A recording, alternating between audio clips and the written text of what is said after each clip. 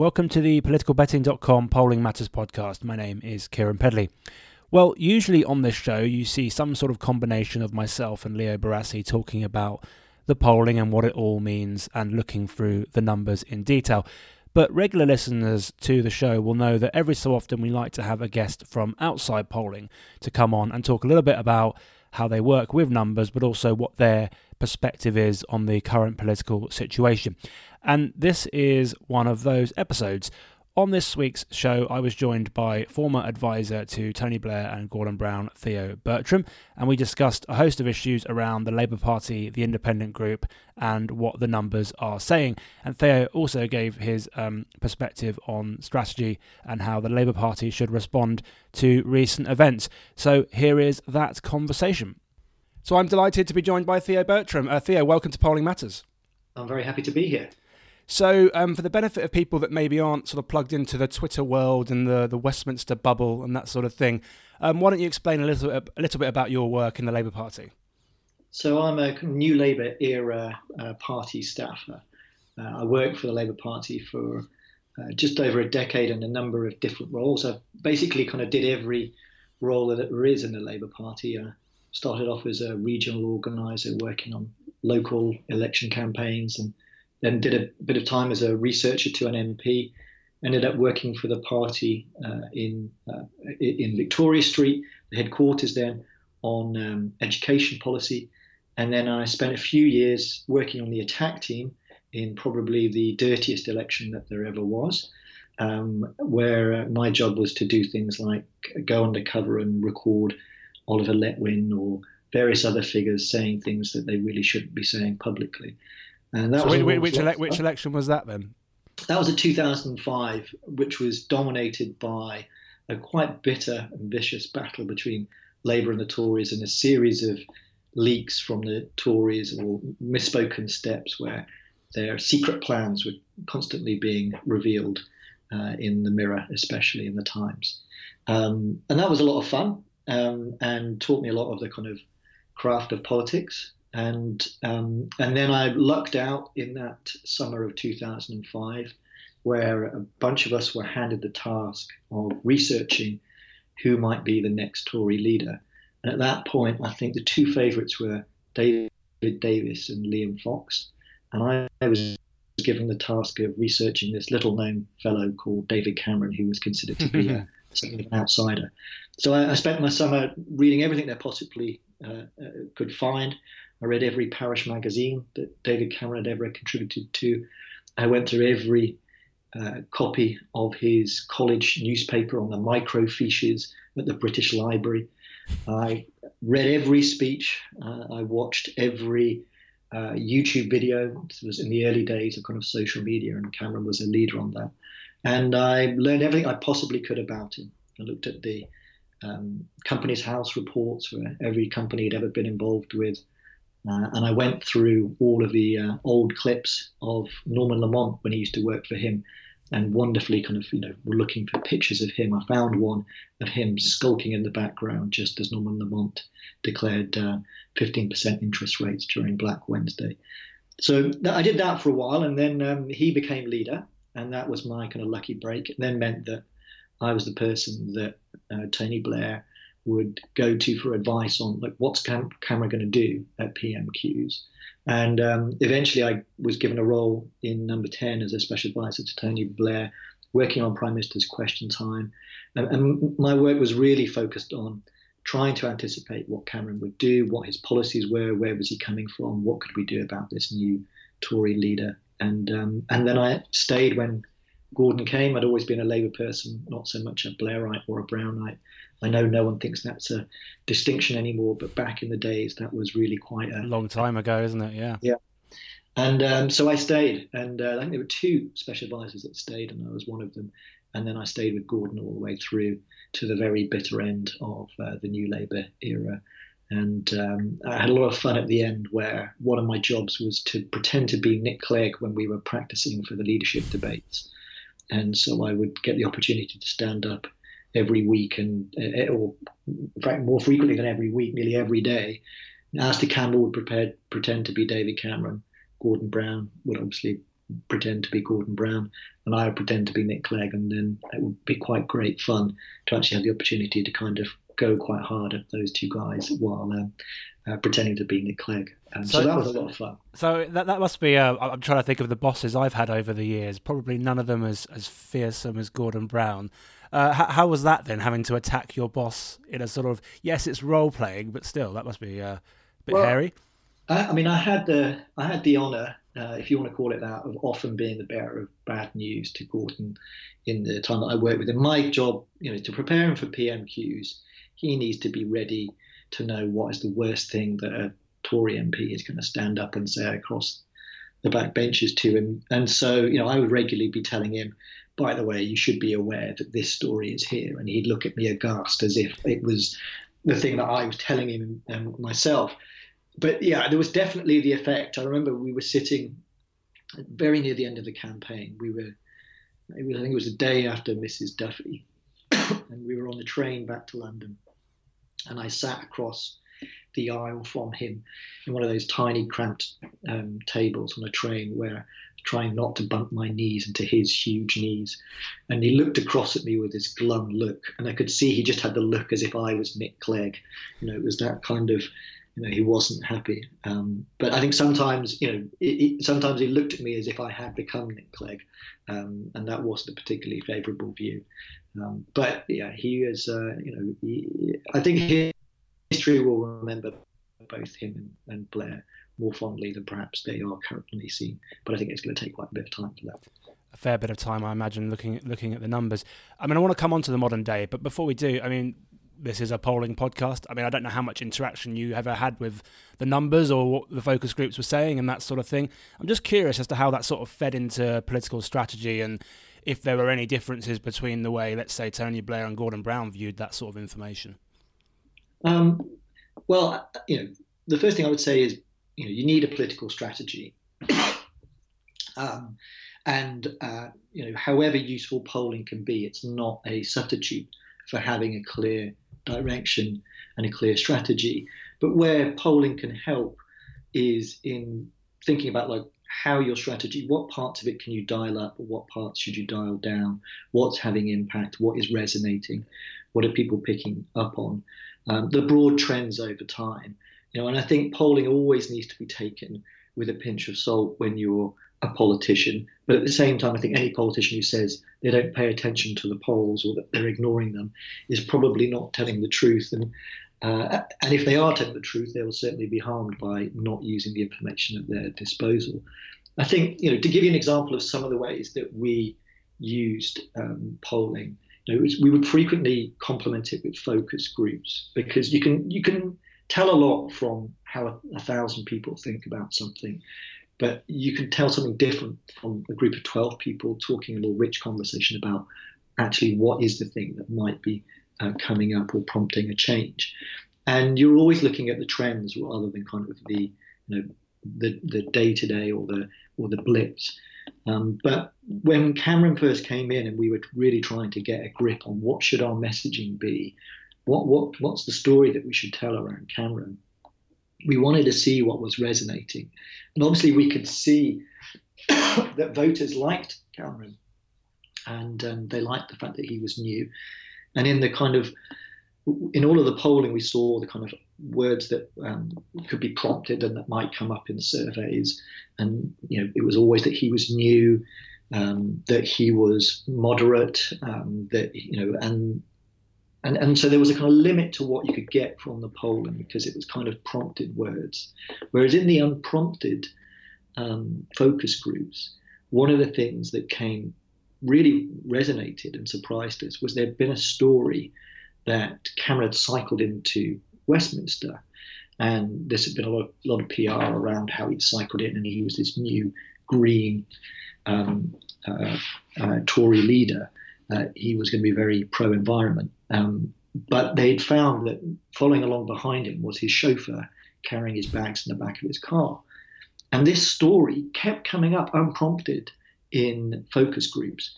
So we developed some attack lines around that, some messaging around that, because it resonated with something that was coming up in the polling groups, which was a suspicion that maybe he wasn't who who he might be.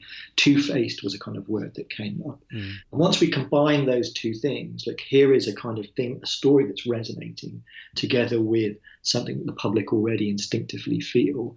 That gave us quite an effective attack line at a time when there was very little that we could make stick on him.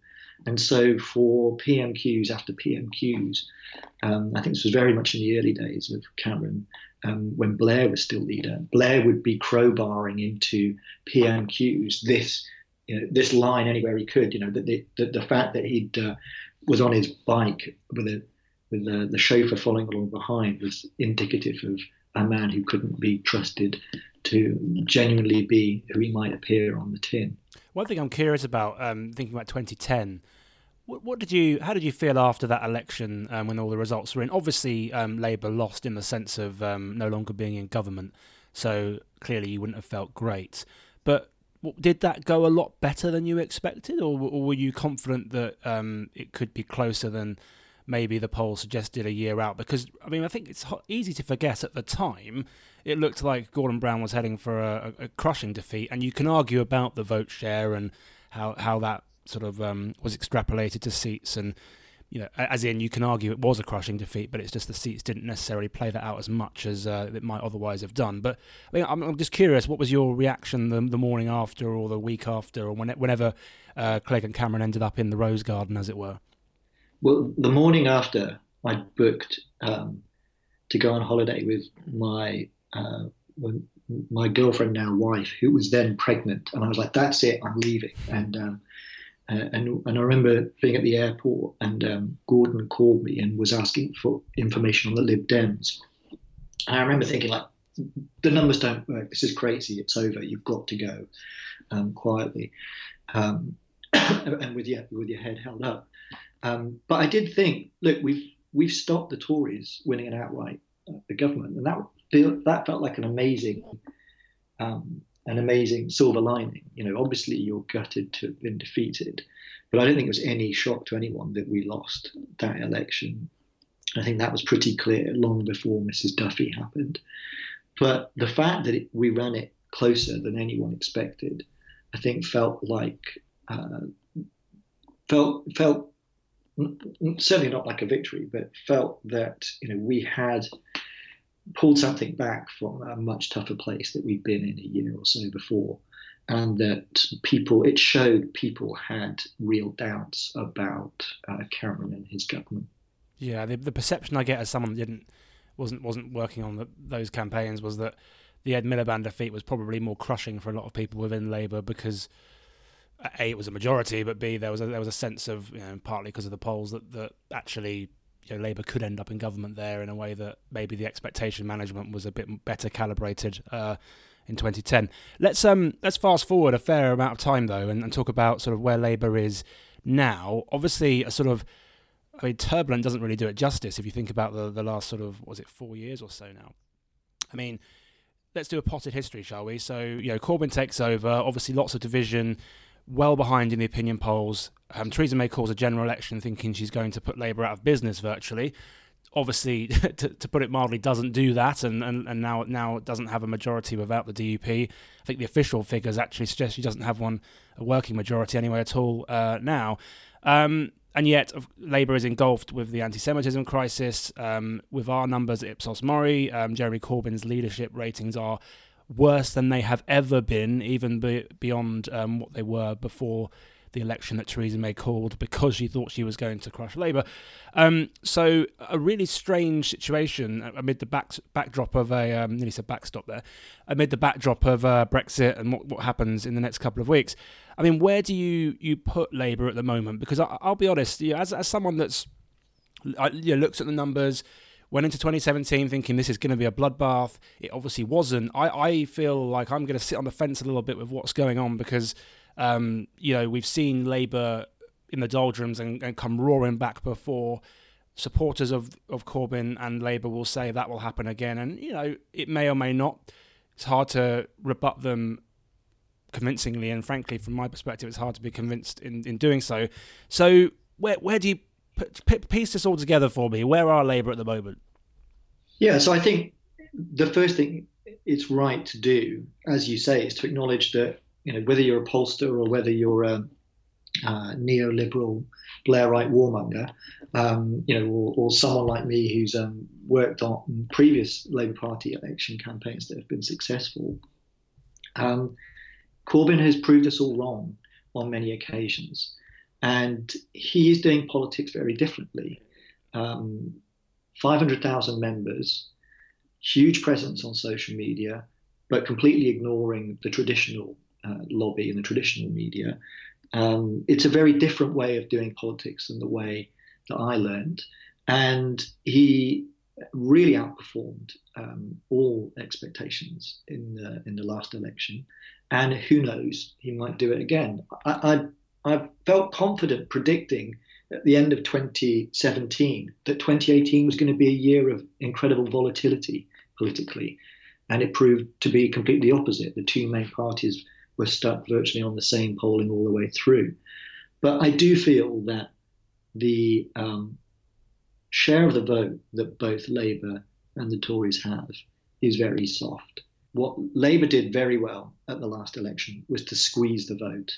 And by that, I mean that there were large groups of 2017 Labour voters, who doubted Corbyn, who weren't sure in the run-up to the election where they were going to put their vote. And either because they felt that this was an ordinary, honest, decent man that was unlike other politicians, the kind of guy who spends time on his allotment, or because they didn't want a Tory government and the only way to stop it was to vote Labour. They came back to Labour and supported a manifesto that they loved, that was probably, fairly social democratic, kind of middle of the road left. It wasn't the hardest left manifesto that there has ever been, but they felt comfortable voting for Labour and they came back in their droves. And that was despite bad media. It was through the social media campaigns and the big rallies that people mocked. They proved to be really effective, as well as having a huge voter turnout machine in the shape of 500,000 Labour members. So a lot of that remains in place. They still have those members, huge voter turnout machine. They still have a very effective online media presence. And until 3 weeks ago, I would have said, what is remarkable about this Labour Party is that it has retained that sudden growth it got during the 2017 election campaign. And I would have also said Jeremy Corbyn should not be worried about his personal ratings because he can come back from that again. But in the last 3 weeks, I do feel Labour has turned a corner and it is not a happy one. I think the departure of the first Labour MPs, the group of 7, was incredibly damaging. This is not really a question of what's going to happen with the independent group, or will they become a party? Will they win seats?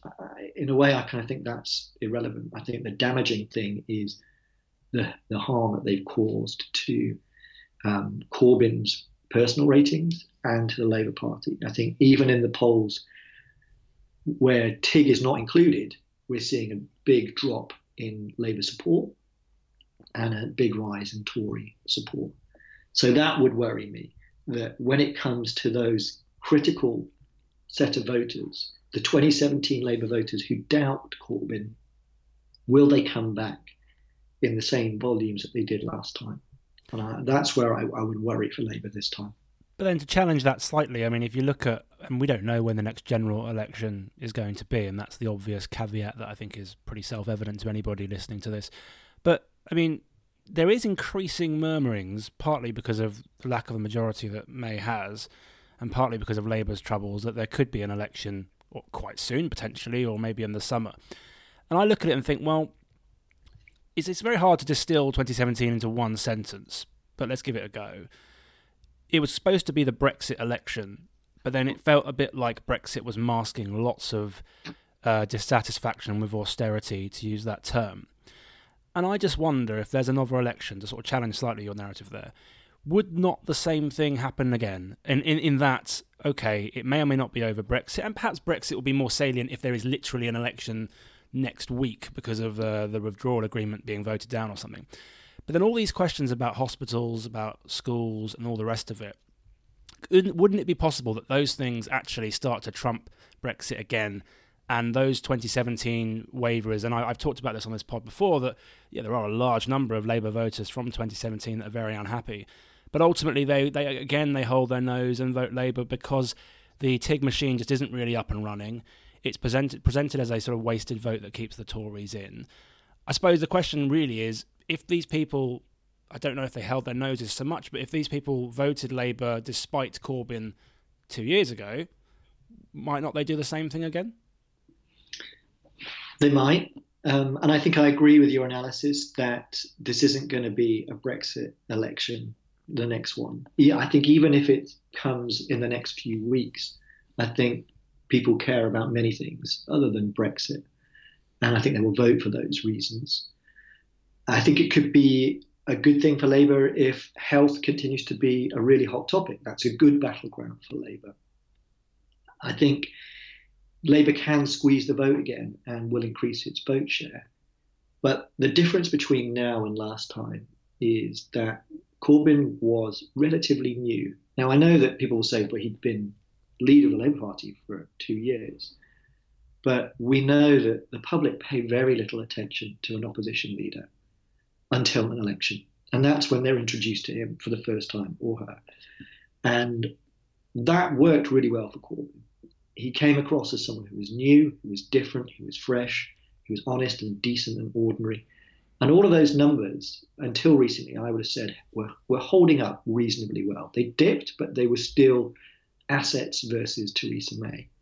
And now I think the last few weeks has done damage to that. The reputation that Corbyn is gaining for being a bully, for anti-Semitism, for maybe not being who people thought he was, and his newness is gone.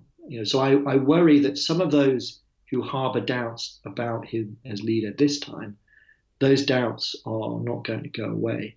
So I think that would be a concern. Like, why can they pull it off again? I think that would be a concern. But what I would say is, I think the best chance Labour has of doing well in an election is probably if the election is sooner rather than later. And the Tories are almost certainly going to change leader before the end of the year. And unless they choose someone who is awful, which the Tory party have done on several occasions before, unless they choose someone who's going to cost them votes, it's likely they will get a bounce.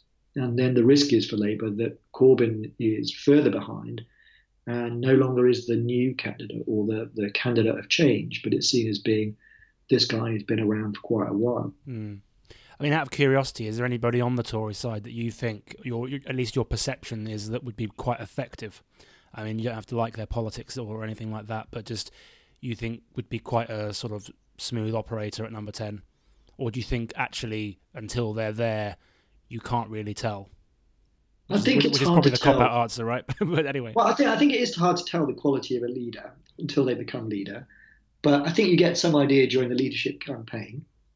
I think leadership campaigns are still pretty good tests. And I think it'll be interesting to see who goes for it. I think the problem the Tories have is that the people who would best appeal to the country are those that are least likely to be chosen by the small group of Tory members that are doing the selection.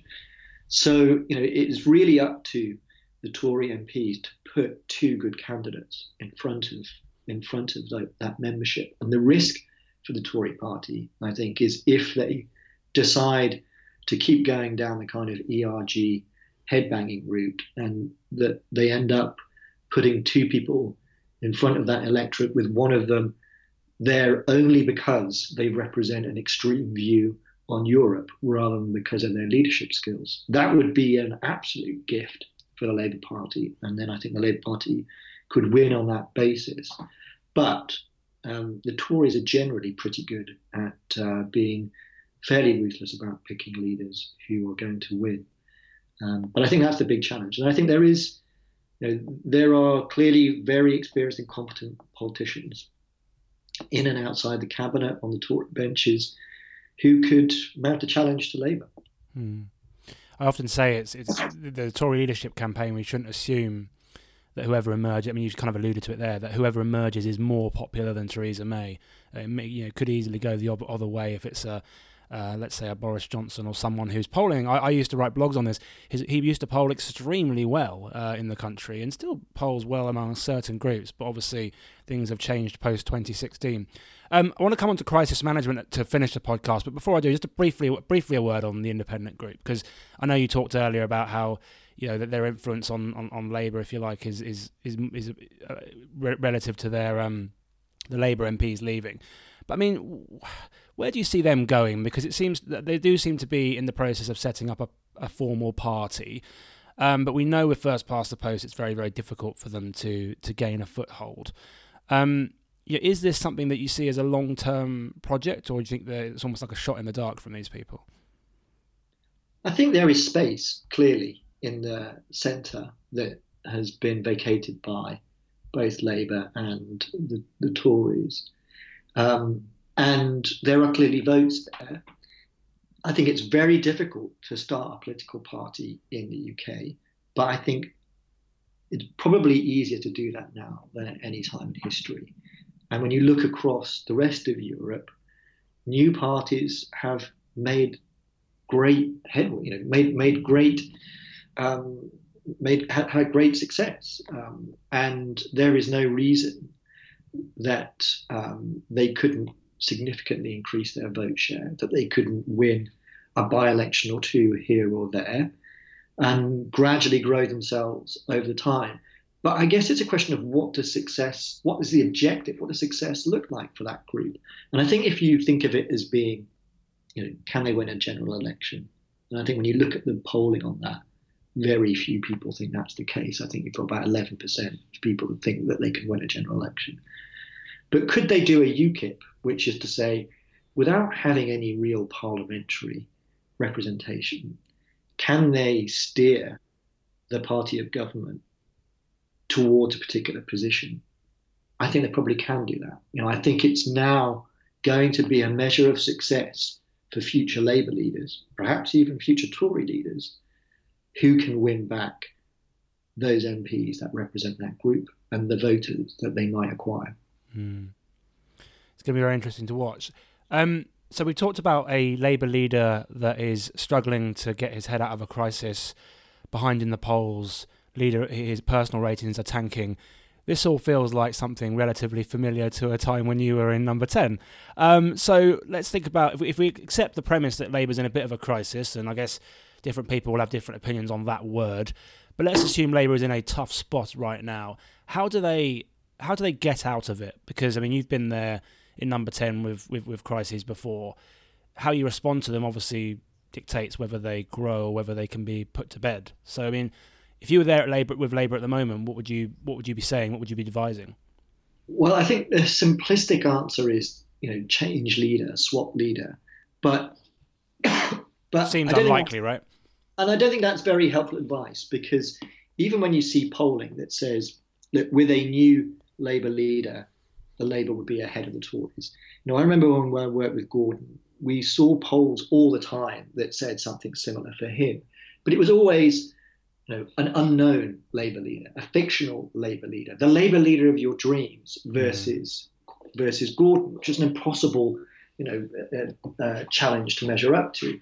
Whereas actually when you start to look at the individuals, there wasn't really someone that people hugely preferred, or that showed that they would necessarily do a better job. So I kind of think simply saying swap leader is too simplistic.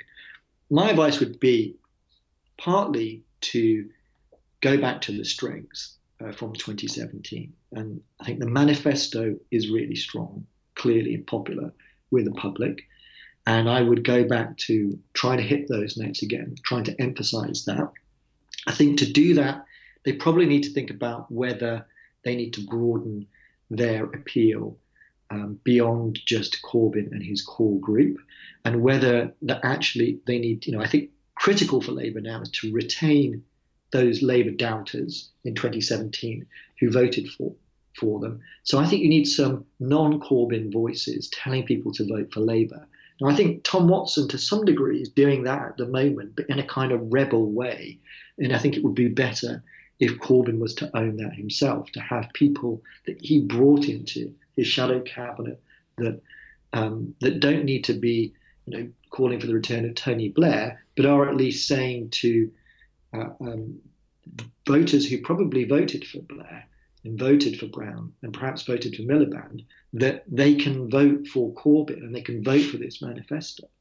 So I think there's some kind of damage limitation on how many votes they're going to leak away.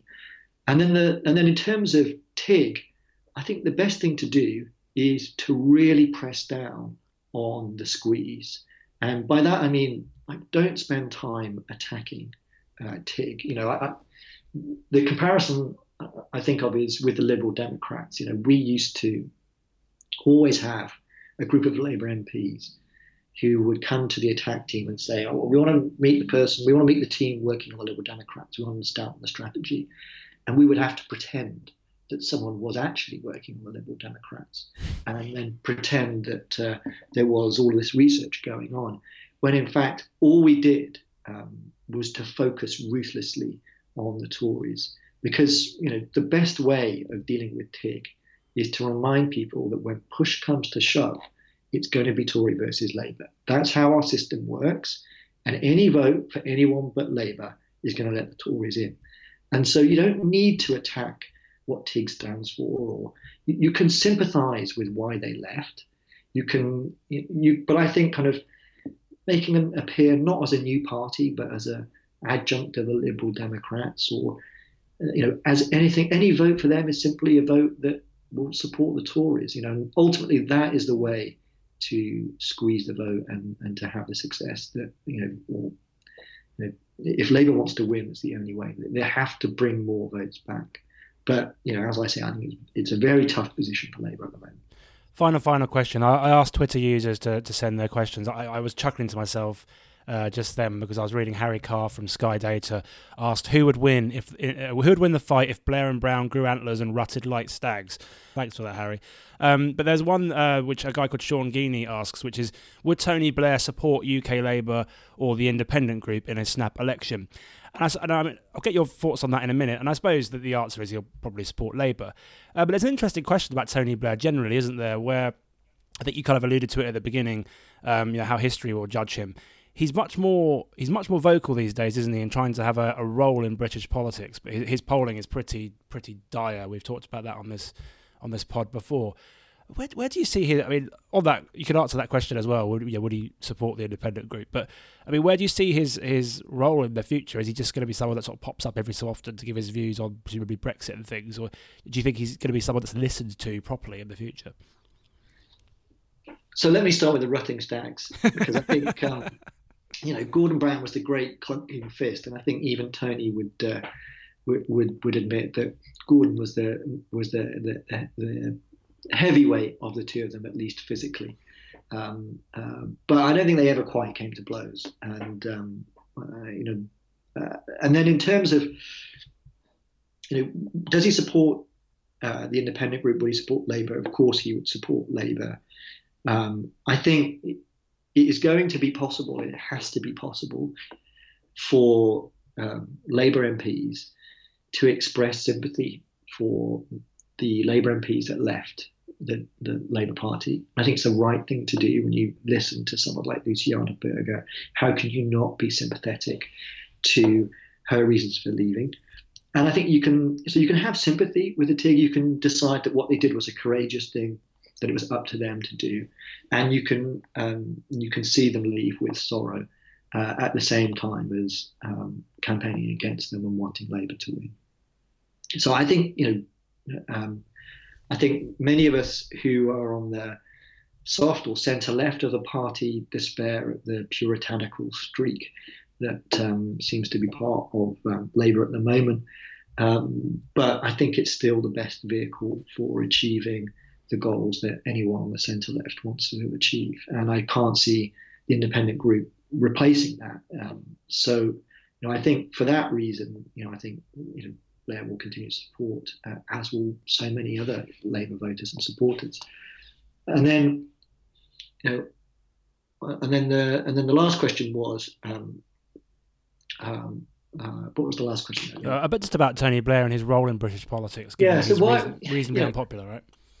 Tony Blair is massively unpopular in the polls.